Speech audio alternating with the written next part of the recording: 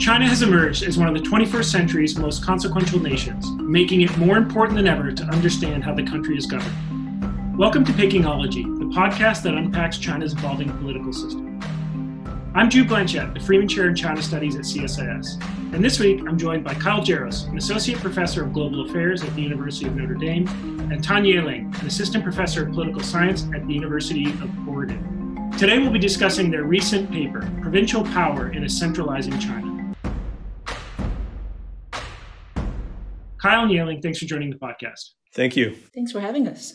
So I wanted to start out the discussion by asking both of you in turn, if you could give us a short intellectual biography.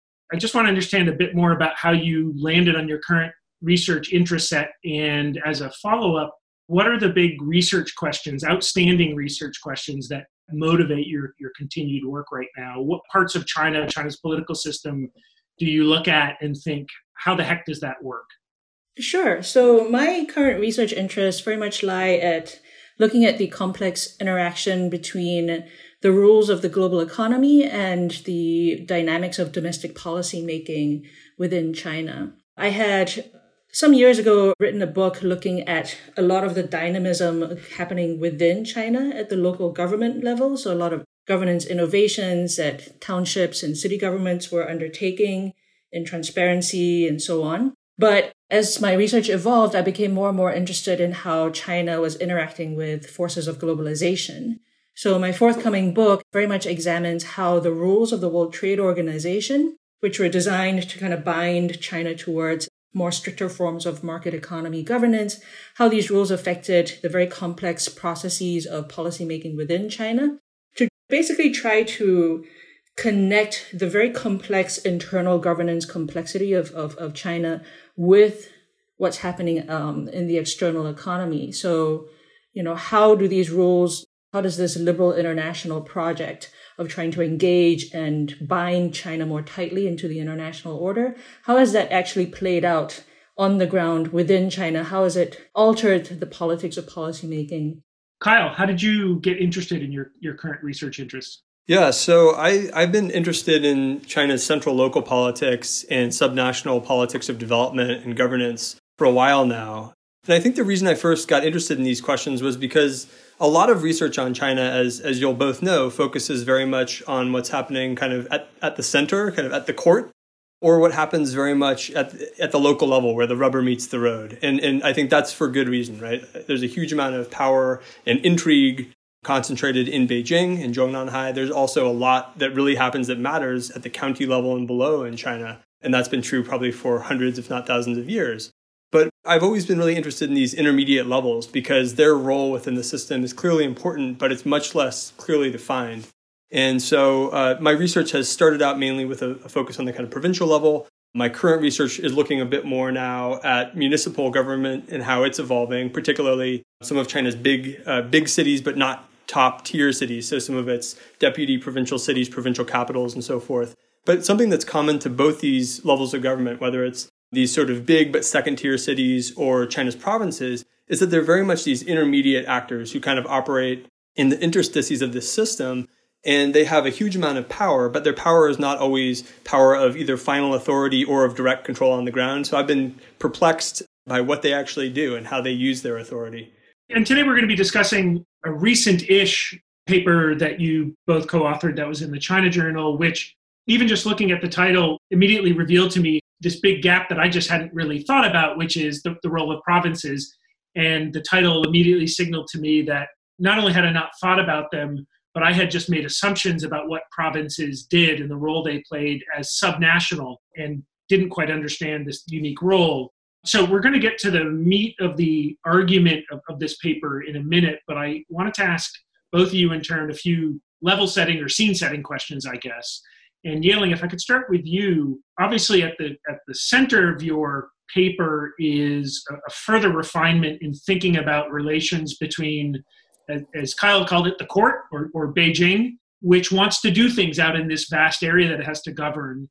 And so in the post-Mao era, China has gone through these fits and starts of decentralization and re-centralization. I wondered if you could just give an overview for listeners if you were describing this kind of 4-decade plus period what was this pattern of centralization and decentralization? When was a certain type of autonomy or a certain degree of autonomy seen as beneficial to Beijing, and the inverse? Sure. So this is a really fascinating aspect of politics within China. As you said, Jude, there's been this very long history of centralization, decentralization, followed by re-centralization, or what's called in Chinese the Fang and the Shou. If we just want to start with the Mao era, that would be what we would normally associate with a period of very high centralization associated with Mao's cult of personality and related large-scale disasters like the Great Leap Famine and national campaigns such as the Cultural Revolution with, sort of Mao's policy preferences and reversals very much having a very large-scale impact that spilled forward and spilled over into the rest of the country.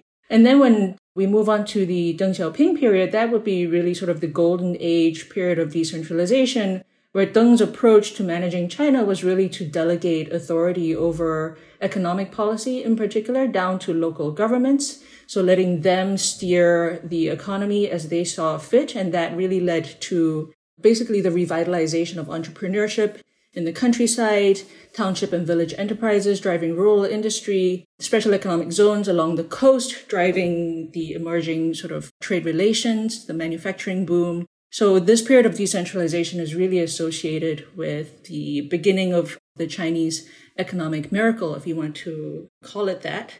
What's interesting is also since the 1990s, we've seen with each successive set of leadership, a gradual centralization. So pulling back from the Deng Xiaoping period, peak period of decentralization. But what's interesting to me is that each set of leaders has really implemented or overseen a different type of centralization. So if we look at Jiang Zemin and Zhu Rongji in their period, what they were focused on was strengthening macro control over the economy. So central reforms around issues such as taxation, trying to curb inflation, rationalizing the banking system, separating the party from the government. And so this was a type of centralization that was aimed at disciplining the government. So when Zhu Rongji implemented his administrative reforms in 1998, he basically slashed the size of the central government by half. So a period of centralization aimed at discipline. With Hu Jintao and Wen Jiabao, what we see is also centralization, but a very different type. During their years of governance, what we saw was a stronger central government, issuing more assertive, more active, more coherent industrial policy, and a central government that started to also become much more bloated. So you started seeing super ministries come onto the scene very strongly, like the National Development and Reform Commission, the Ministry of Industry and Information Technology, and so on. So a very different type of centralization. And then now that we come to the Xi Jinping period, obviously he has centralized a lot of power in Beijing, but this type of centralization, in contrast with Jiang Zemin and Zhu Rongji, has really been about party discipline rather than government discipline. So even within these different periods of centralization, each set of leaders has focused on a different type of power that they were trying to centralize. Can I ask a follow-up question on, I can understand Beijing's centralization drives as aspiration. What makes centralization stick? In other words, what is the tool that Beijing uses to enforce centralization? Again, I can understand, Beijing looks out, it gets frustrated that our policies aren't being enforced at the lower level. But again, that's an aspiration to have more control over the lower levels, sort of abstracting out to a larger, mechanism of centralization. How do they drive centralization? Is this starving off resources? Is this sending out inspection teams? What has been the way that they've been able to progress centralization? I think the central government has various sets of tools at its disposal. When it comes to the sort of more day-to-day enforcement of specific issues, the tool set hasn't quite changed. The tool that the central government has relied on over many years has been to launch large-scale campaigns, basically. So it might be a short-term campaign about cleaning up the environment. It might be a short-term campaign trying to curb excess capacity. The problem is that when it comes to these types of enforcement, the central government can't enforce all of its issues all of the time. It's very much overstretched in terms of its resources. So these campaigns tend to be rather short-lived. the more extended or prolonged types of centralization that has had more long-lasting effects have, I think, involved much greater administrative restructuring. So, for example, what Zhu Rongji did in 1998 in basically slashing the size of the central government in order to instill a lot more discipline into it, in order to kind of rationalize the internal structure, and these macroeconomic policy reforms. So centralizing or regionalizing control over banking to these larger regions in China, in reforming the fiscal revenue collection system between the local governments and the central government. These have had more long-lasting effects. And obviously with Xi Jinping, he's unique in having managed to launch an anti-corruption campaign that lasted far longer than any of us thought was possible. Kyle, can I ask you to pick up on some of the issues that Yeling has just introduced? And I think this is the final scene-setting question before we get to the actual meat of your paper. But what made your paper in some ways not counterintuitive, but what made it so interesting to me is we think of this as being yet another, another age of centralization under Xi Jinping, maybe capital C centralization. I wondered if you could pick up, Yeling was starting to sketch out some of the flavors of this centralization drive, mentioning the party. But from the position of a local level government, what would this centralization drive feel like as a local level cadre? How would I know that I'm not in Hu Jintao's China anymore? Well, I think as Yeling said, the emphasis on party discipline, on very clear symbolic authority, supremacy of the center under Xi Jinping, even in the figure of Xi Jinping himself, has been a very clear point of departure. And that's real. These discipline campaigns, the education campaigns to which cadres at all levels of the party have been subjected are very much a real part of their experience. They are aware that they are being watched much more closely for ideological errors as well as for errors of discipline in other ways. And also, with changes to party personnel promotion and evaluation criteria, more and more also the degree to which subnational leaders are complying with higher level policy targets is taken seriously in their own promotion chances. So these on the sort of personnel and party management side are very tangible changes that I think have been felt across the country. So this is something that I would broadly refer to as a kind of political centralization, as well as what we see very clearly a kind of symbolic centralization of authority with the huge, media projection of Xi's authority and the massive reams of publications of Xi's collected works, of various study campaigns that are being disseminated across China. So this can't be missed or mistaken. But on the other hand, right, there's the question of day-to-day administrative operation, and there's just the reality of administering this enormously complex economy. So on the one hand, people like to draw comparisons between Xi-era China and the Mao period, and that this is fair as far as it goes, but China is a radically different country today than it was under Mao. It's arguably a vastly more challenging country to govern. China was a country of largely sedentary people, largely rural people who lived at a much lower standard of living and had much less exposure to the outside world under Mao. That has radically changed. Virtually all Chinese citizens are now connected in one way or another to the global economy, to flows of information that go far beyond their locality, to cultural influences, ideas, social mobilization. And so in this much more dynamic, much wealthier, much more energetic and complicated reality, any central government faces a much bigger governance challenge, however much authority it thinks it possesses. So first, there's the reality of projecting this kind of power across the realm versus the increasing resistance to power that just comes from complexity. But there's also, the administrative apparatus itself, right, which has gotten so huge, so wealthy in its own right, so unwieldy that it's not just managing the population of China that's become much harder, but since Mao's era, managing subnational leaders has become a much greater challenge because a lot of the resources, a lot of the day-to-day power that operates within China and its political economy really is embodied in subnational leaders at the provincial level, the municipal level, county level on down. For these officials, they certainly have felt big changes in their day-to-day experience, but to a much greater extent, I think, than most observers appreciate, there's also been continuity in the sense that a lot of implementation of policy continues to happen at the local level. Yes, there have been efforts to streamline policymaking, to create new commissions and other highly empowered ministries at the center. And there is efforts, to sort of centralize policy formulation to a greater degree than under previous leaders. But implementation, which in China means a whole lot of policy formulation within centrally defined parameters, still is largely happening subnationally at the provincial level or below. And so, from there, I think we can go on to talk a little bit more about how that's specifically changing across different tiers of the system.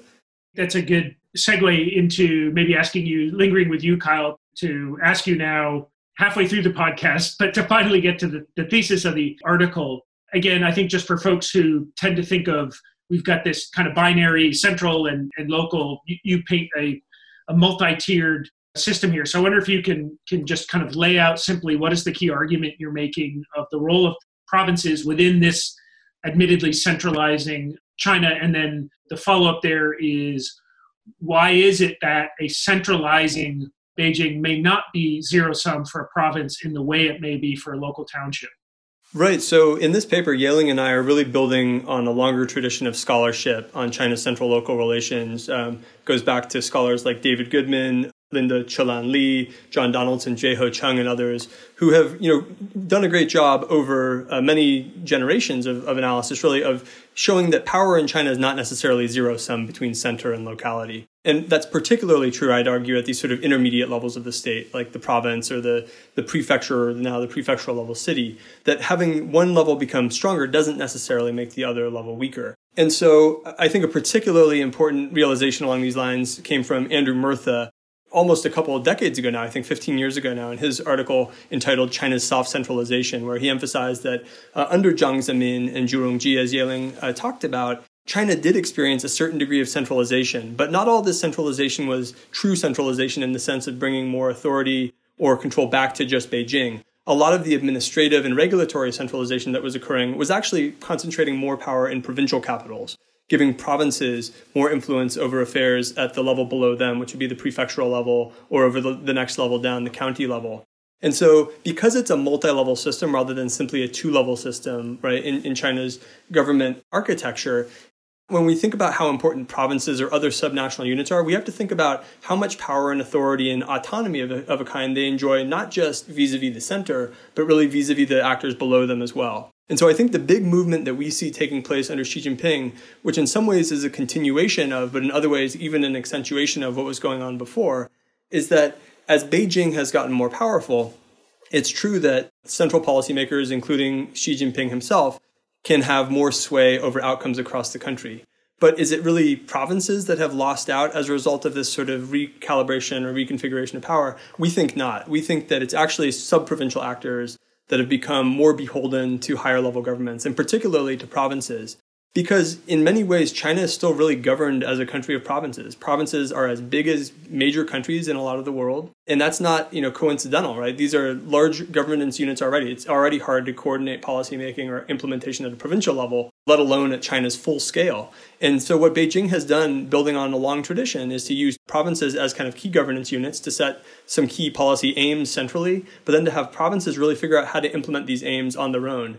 And the corresponding piece of this, to empower provinces to give them more tools for this, there has been re-centralization, or this kind of soft re-centralization to the provincial level continuing to take place. And that becomes even more important in a context where the center has even more ambitious policy goals, where the center is originating even more resources that lower level governments that are actually at where the level where the rubber hits the road depend on.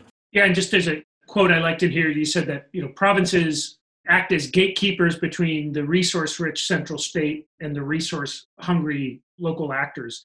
Kyle, can I just ask you why you included, or what's important about this idea of development space? The full title of the article is Provincial Power in a Centralizing China, the Politics of Domestic and International, quote, Development Space. What is development space? Right. So I think Yeling and I have both struggled to kind of articulate what role it is that these sort of intermediate actors as gatekeepers play in China's current development model, right? Because we know that if you're talking about urban construction, if you're talking about opening new factories, right? A lot of that activity is happening at a more local level, like the city level, like the county level. That's where a lot of key decisions about land use, about day-to-day running of business are taking place.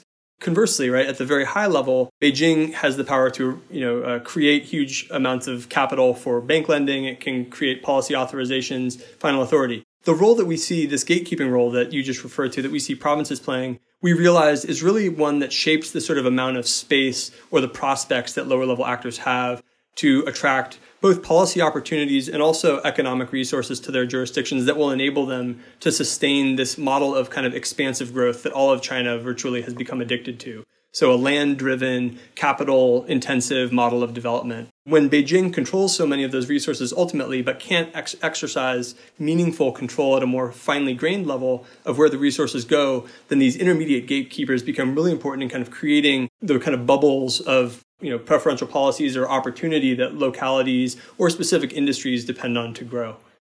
Yeling, I'll turn to you now, just building off of Kyle's last comment. Obviously, provinces, as these intermediaries between their sub-provincial, townships, villages, enterprises, cities, and the resource-rich center, they're not necessarily independent or objective arbiters of where these resources should go. And Kyle, I think just at the end, was starting to reference some of the problems that may occur from Beijing's perspective if you're entrusting provinces with this pretty critical role in channeling resources or implementing policy. So can you discuss where we might see some distortionary effects from Beijing's perspective? It announces this big grand policy, or it wants to sort of move resources down through the provinces to the sub-provincial to achieve outcomes. Where might provinces set the process going off in a skewed direction? Sure. So in our paper, we run through 3 different issue areas that kind of reveal this provincial predilection towards chasing large-scale investment and interpreting development very strictly through the lens of extensive development. One of the case studies looks at industrial policy. The second case study looks at rural development in the experiments for provinces to directly administer counties. And in our third case study, we look at foreign economic relations, specifically at the Belt and Road Initiative. So just to give you one very quick example from the industrial policy case, looking at the industrial policies themselves issued by the central government and then contrasting the central government policy with provincial implementation policies is actually very revealing in laying bare the divergence between the central government's intent and the provincial government's actual interpretation of these central policies. So while central policy has for some time now been very focused on structural transformation, meaning to curb excess capacity, to shift from an investment-driven to a consumption-driven growth model, towards more high-quality, intensive growth that is higher productivity, more rational systems of production, and to channel more resources towards building up skill capabilities and innovation in particular. Provinces have tended to interpret these national industrial policies very narrowly through the quantitative lens of mobilizing resources for investment. And we can see this very clearly through China's high-tech industrial policies, such as the new energy vehicles policy. So, for example, in 2012, the State Council issued this national policy for jumpstarting and fostering new energy vehicles industrial development. And if you read the policy, it focuses on issues such as innovation. It focuses on building environmental sustainability. It focuses on building a strong regulatory environment, from standard setting to intellectual property protection. And it had actually even explicitly warned against making blind investment and warned against duplicative projects in different parts of China. And so it's this more coherent policy really aimed at boosting China's capacity in innovation and in sort of more quality-driven growth. If you then switch to look at how provinces then implemented the State Council policy, we, in our paper, look at Hebei province as an example. So if you look at Hebei's implementing policy for new energy vehicles, it's really revealing. The policy actually essentially focuses on investment and construction. So a very quantitative approach towards growth. The policy emphasizes the need to build 6 big industrial bases in Hebei province and listing different favored localities as investment sites. So that speaks to what Kyle was elaborating on just now, the role that provinces play as gatekeepers, right? They take this national policy and they say, okay, this is how we're going to implement it. We're going to implement it by building these big industrial bases. And here are the specific localities at the city level or prefecture level that are going to be the sites of investment. The policy emphasized building bigger firms, stronger new energy vehicle firms, promoting the construction of major projects, vigorously carrying out investment projects, and basically channeling preferential access to land and capital towards this particular industry. And we think of Hebei province as very much typical of other provinces and how they approach the implementation of national industrial policies issued by the State Council, such that and what happened was as more and more provinces channeled more and more investment towards new energy vehicles, surprise, surprise, we ended up with a situation of excess capacity, such that by 2017, what we saw the central government doing was issuing a new set of national guidelines specifically aimed at curbing this overinvestment in new energy vehicles. So the outcome, even though the central government really wanted to push China towards high quality growth, structural transformation, greater capabilities in innovation, and so on, what we ended up with in terms of the outcome once it came to the provinces playing their role in channeling resources and implementation policies was duplication, excess capacity, and very much a distortion of national industrial policy. And we can see this playing out as well in the current Made in China 2025 policies as well, if we want to talk about that. I would imagine that from Beijing's perspective, finding ways to intervene and recorrect or correct the mal-implementation of industrial policy would be much easier on the provincial level than at the local level. So some of the problems that you lay out quite convincingly in the paper, I guess I was left scratching my head of, well, that seems a relatively easy for that issue for them to monitor, given the small number of entities they're dealing with and the number of tools that Beijing has through nomenclature or other tools to be able to reach in and discipline or guide. So why isn't it cracking the whip more on provinces earlier on when it's able to assess that there's a kind of a mal-implementation or suboptimal implementation of a policy?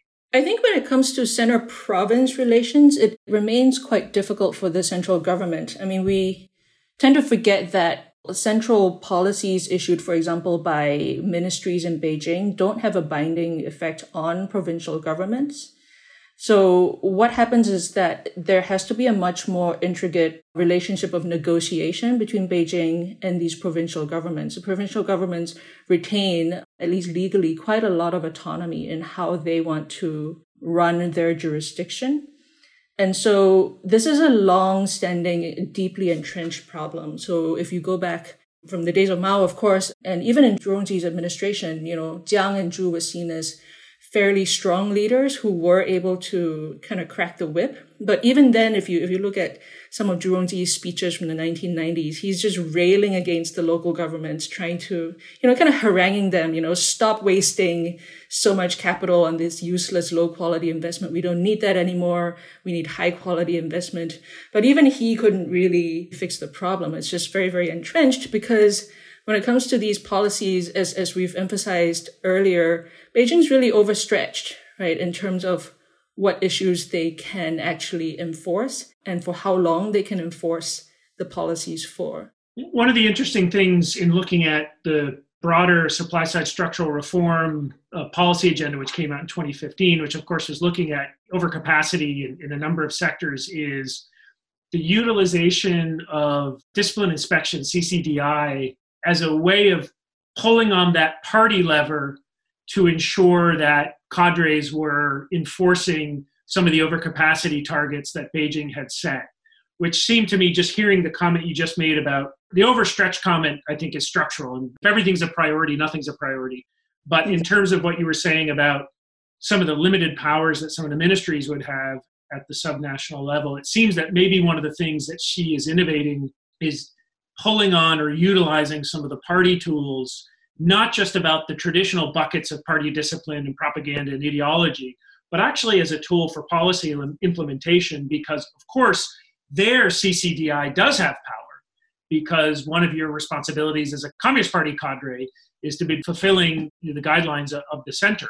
And if that's if it's an overcapacity target from NDRC, that could fall into the party bucket. So I'm just thinking out loud, but just on you and Kyle talking about this being a political recentralization, it seems that for Xi, the party as an apparatus is one of the mechanisms to overcome some of these historical 1,000-year-old problems of getting localities to do what the heck you have to do. And Xi just seems to be really focused on the party as an instrument of implementation of power. Now that doesn't overcome all the issues you've just raised, but I wonder if that's one of Xi's attempted tools in the toolkit. If I could just jump in, I mean, I would say that this is, I think, a striking departure, right? We see much more of this blending again of party and government structure taking place under Xi, not just these inspection teams, but also more generally the National Supervision Commission, whose ambit includes not just party leaders, party cadres, but also government, public employees, right? So clearly an intent on the part of the center to be able to enforce its writ. But I think we still have to put this in the much bigger context of the kind of mutual hostage situation that not just provinces in the center, but all sort of subnational government or regional government in China and the center exist in, which is that the center obviously enjoys final authority and symbolic authority, and that can never be challenged, and challenges to that can never be tolerated. But the tacit understanding is always that there's mutual dependency and there's give and take. And within the facade of unity and top-down leadership, there's constant back and forth bargaining, and that's a deeply entrenched part of the system that will be difficult to eradicate if it can ever be eradicated. And we see this particularly when it comes to efforts to impose economic austerity or discipline, whether it was the economic austerity drives under Hu and Wen in the early and mid-2000s, or whether it's more recently the supply side structural reforms. These are efforts to impose concentrated costs on localities. And localities fight these tooth and nail. They may have to be seen to be complying when they're under the microscope, but the second the microscope moves, they go back to their normal ways of doing things. And they also know that if they wait a year or two and macroeconomic indicators trend downward and the center is again worried about boosting growth, that things will loosen up. So the local governments also have tremendous resources. And the sort of backdrop to all of this strengthening of the center is that the center has strengthened partly because localities, subnational governments have gotten so strong over the course of reform and opening and in the decades since 1978 that the center has no choice if it wants any control but to be extremely pointed in its measures. Yeah, and I think the challenges that the central government faces really is also embedded in some of the contradictions that Beijing's oversight has placed on local governments. So on the one hand, Beijing wants these local governments to implement their policies faithfully, do smart investments, don't waste capital on useless projects. On the other hand, these local government leaders are very much aware that they're competing with each other to stand out from the crowd, when it comes to their career advancement. And the most straightforward way of standing out is to, be able to build some highly visible highway or high-speed rail or development zone. And they have maybe 3-4 years to deliver the results. And that means looking towards short-term capital investment. So they're getting sort of contradictory signals from the central government as well. And that's a really important point. We did an event with Huang Yanzhong, who just has a new book out called Toxic Politics, which is about China's environmental health crisis, but looking at it from a governance angle. And I'm going to pivot off that to go to my final question to the two of you, which is the kind of so what. In Yanzhong's book, it was quite a stark thesis. He was saying the weaknesses or deficiencies in China's governance system are equaled or as significant as some of the strengths that we've seen over the past year in dealing with COVID-19. But he said ultimately, unless there's more fundamental political reforms, just China won't be able to solve some of these vexing longer-term public environmental issues. And I wanted to ask you, thinking about the many aspirations that China has for great power status, benign and maybe some would say malign, and also the challenges that I think Beijing has articulated that it needs to overcome, whether that's on the public health front, environmental challenges, demographic challenges. Looking at this angle that you've looked at in terms of policy implementation and the role of provinces, and nailing some of your comments on some of the ways in which provinces may maladapt or malimplement policies, what does this tell you about China's future prospects? We're going to stay in a centralizing Xi administration for the next 700 years or until he retires. Where do you see this going? What is the kind of big takeaway for you, Yaling? I'll start with you when you think about this. What does this mean about China's future prospects? Or is China in a relatively, is this a holding pattern? This neither deforms policy implementation that much. It just keeps it in a kind of suboptimal muddle.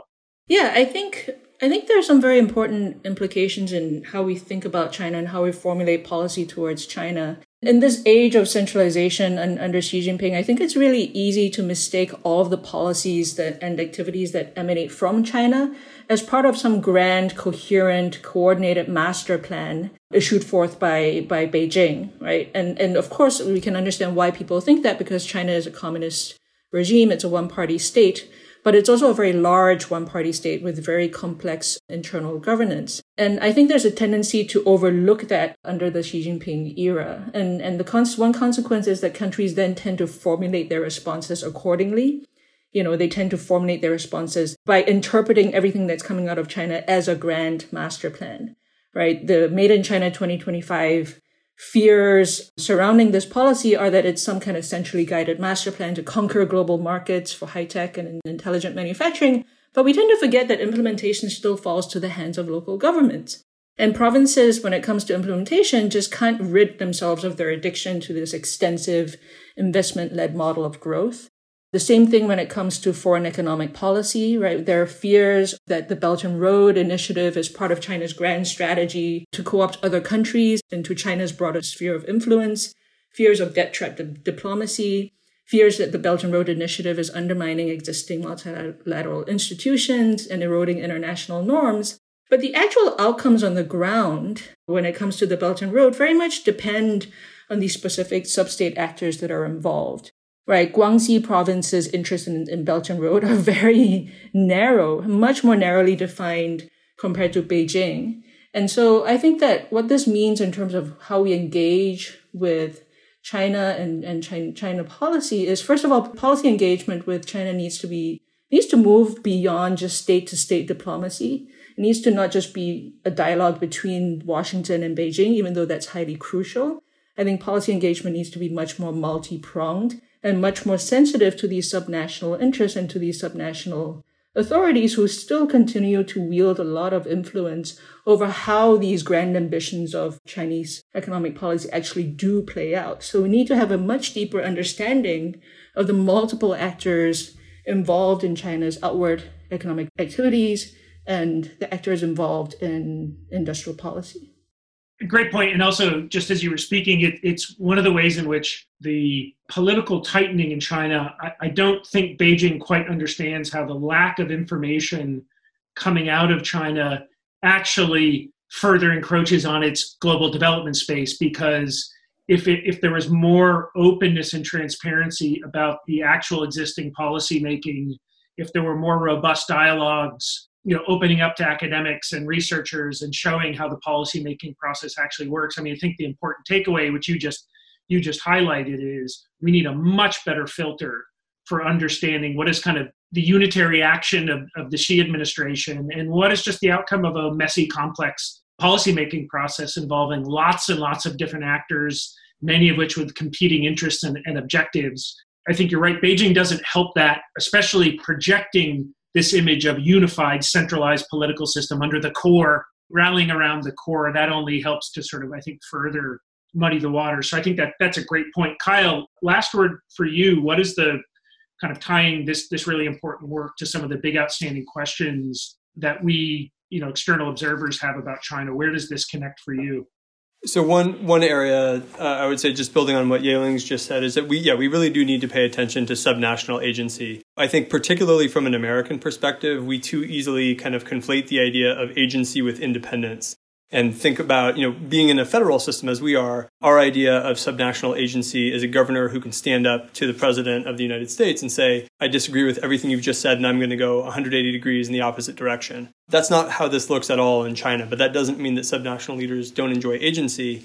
And there are ways within China's unitary system that can paradoxically empower subnational actors even more than in a federal system where the roles of central and local actors are more cleanly divided. And by that, I mean that in a unitary system, if a subnational actor has strong political connections at the center, for example, an acolyte of Xi Jinping who now runs a province, right? You think of somebody like Chen Minar in Chongqing or Li Qiang in Shanghai. These kinds of actors, if they play their cards right, they can tap into central authority. They can sort of borrow the authority and the resources, the imprimatur of the central state for what are often very much subnational purposes. And those, because they're subnational purposes, doesn't mean they're contradictory to Beijing's purposes, but it also doesn't mean they're perfectly aligned. So we need to recognize these kind of intermediate forms of agency, and policymakers abroad also need to think about these kinds of differences. What looks like a unitary system moving in lockstep often is a system that's moving roughly in the same direction, but with a lot of different pieces and a lot of noise and a lot of space between them that can be more effectively exploited by sophisticated,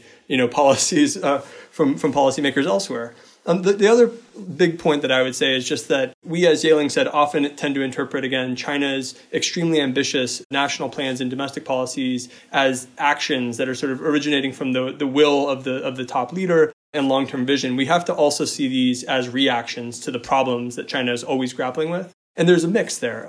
Xi Jinping has an enormous amount of ability to exert his own leadership style and ambitions, but that doesn't mean that a lot of his policy agenda isn't composed of dealing with long-standing problems and trying to find a way out of what seem like extremely intractable issues. And China still has a long way to go if it's going to extricate itself from these problems that we're talking about. The big problem of resource and capital intensive growth getting out from under this huge mountain of debt that China has created is nowhere in sight. We see China doubling down on infrastructure development, the idea that China is going to link every 500,000 person city in the country to high-speed rail. This is a great way to keep economic growth going at a high rate for 2021 when the Communist Party celebrates its 100th anniversary. It's not a good way to deal with a real structural problem of debt. So these sort of subnational pressures, this growth logic, these are long-standing challenges, and we have to really continue to recognize the weaknesses as well as the strengths of the Chinese system.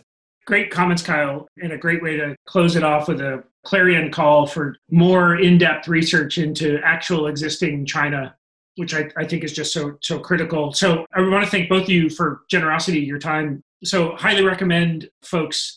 Actually, China Journal is one of the good ones, which prices this at a point that mere mortals can afford outside of a university library subscription. So highly recommend folks subscribe to China Journal, but also go get this paper. It's just a really important piece of work to understand the complexities and nuances of China's actual existing policy making. So Kyle, Yeling, thank you very much for your time, and thanks for joining the podcast. Thank you very much. Thanks so much, Jude. It's been great to be on.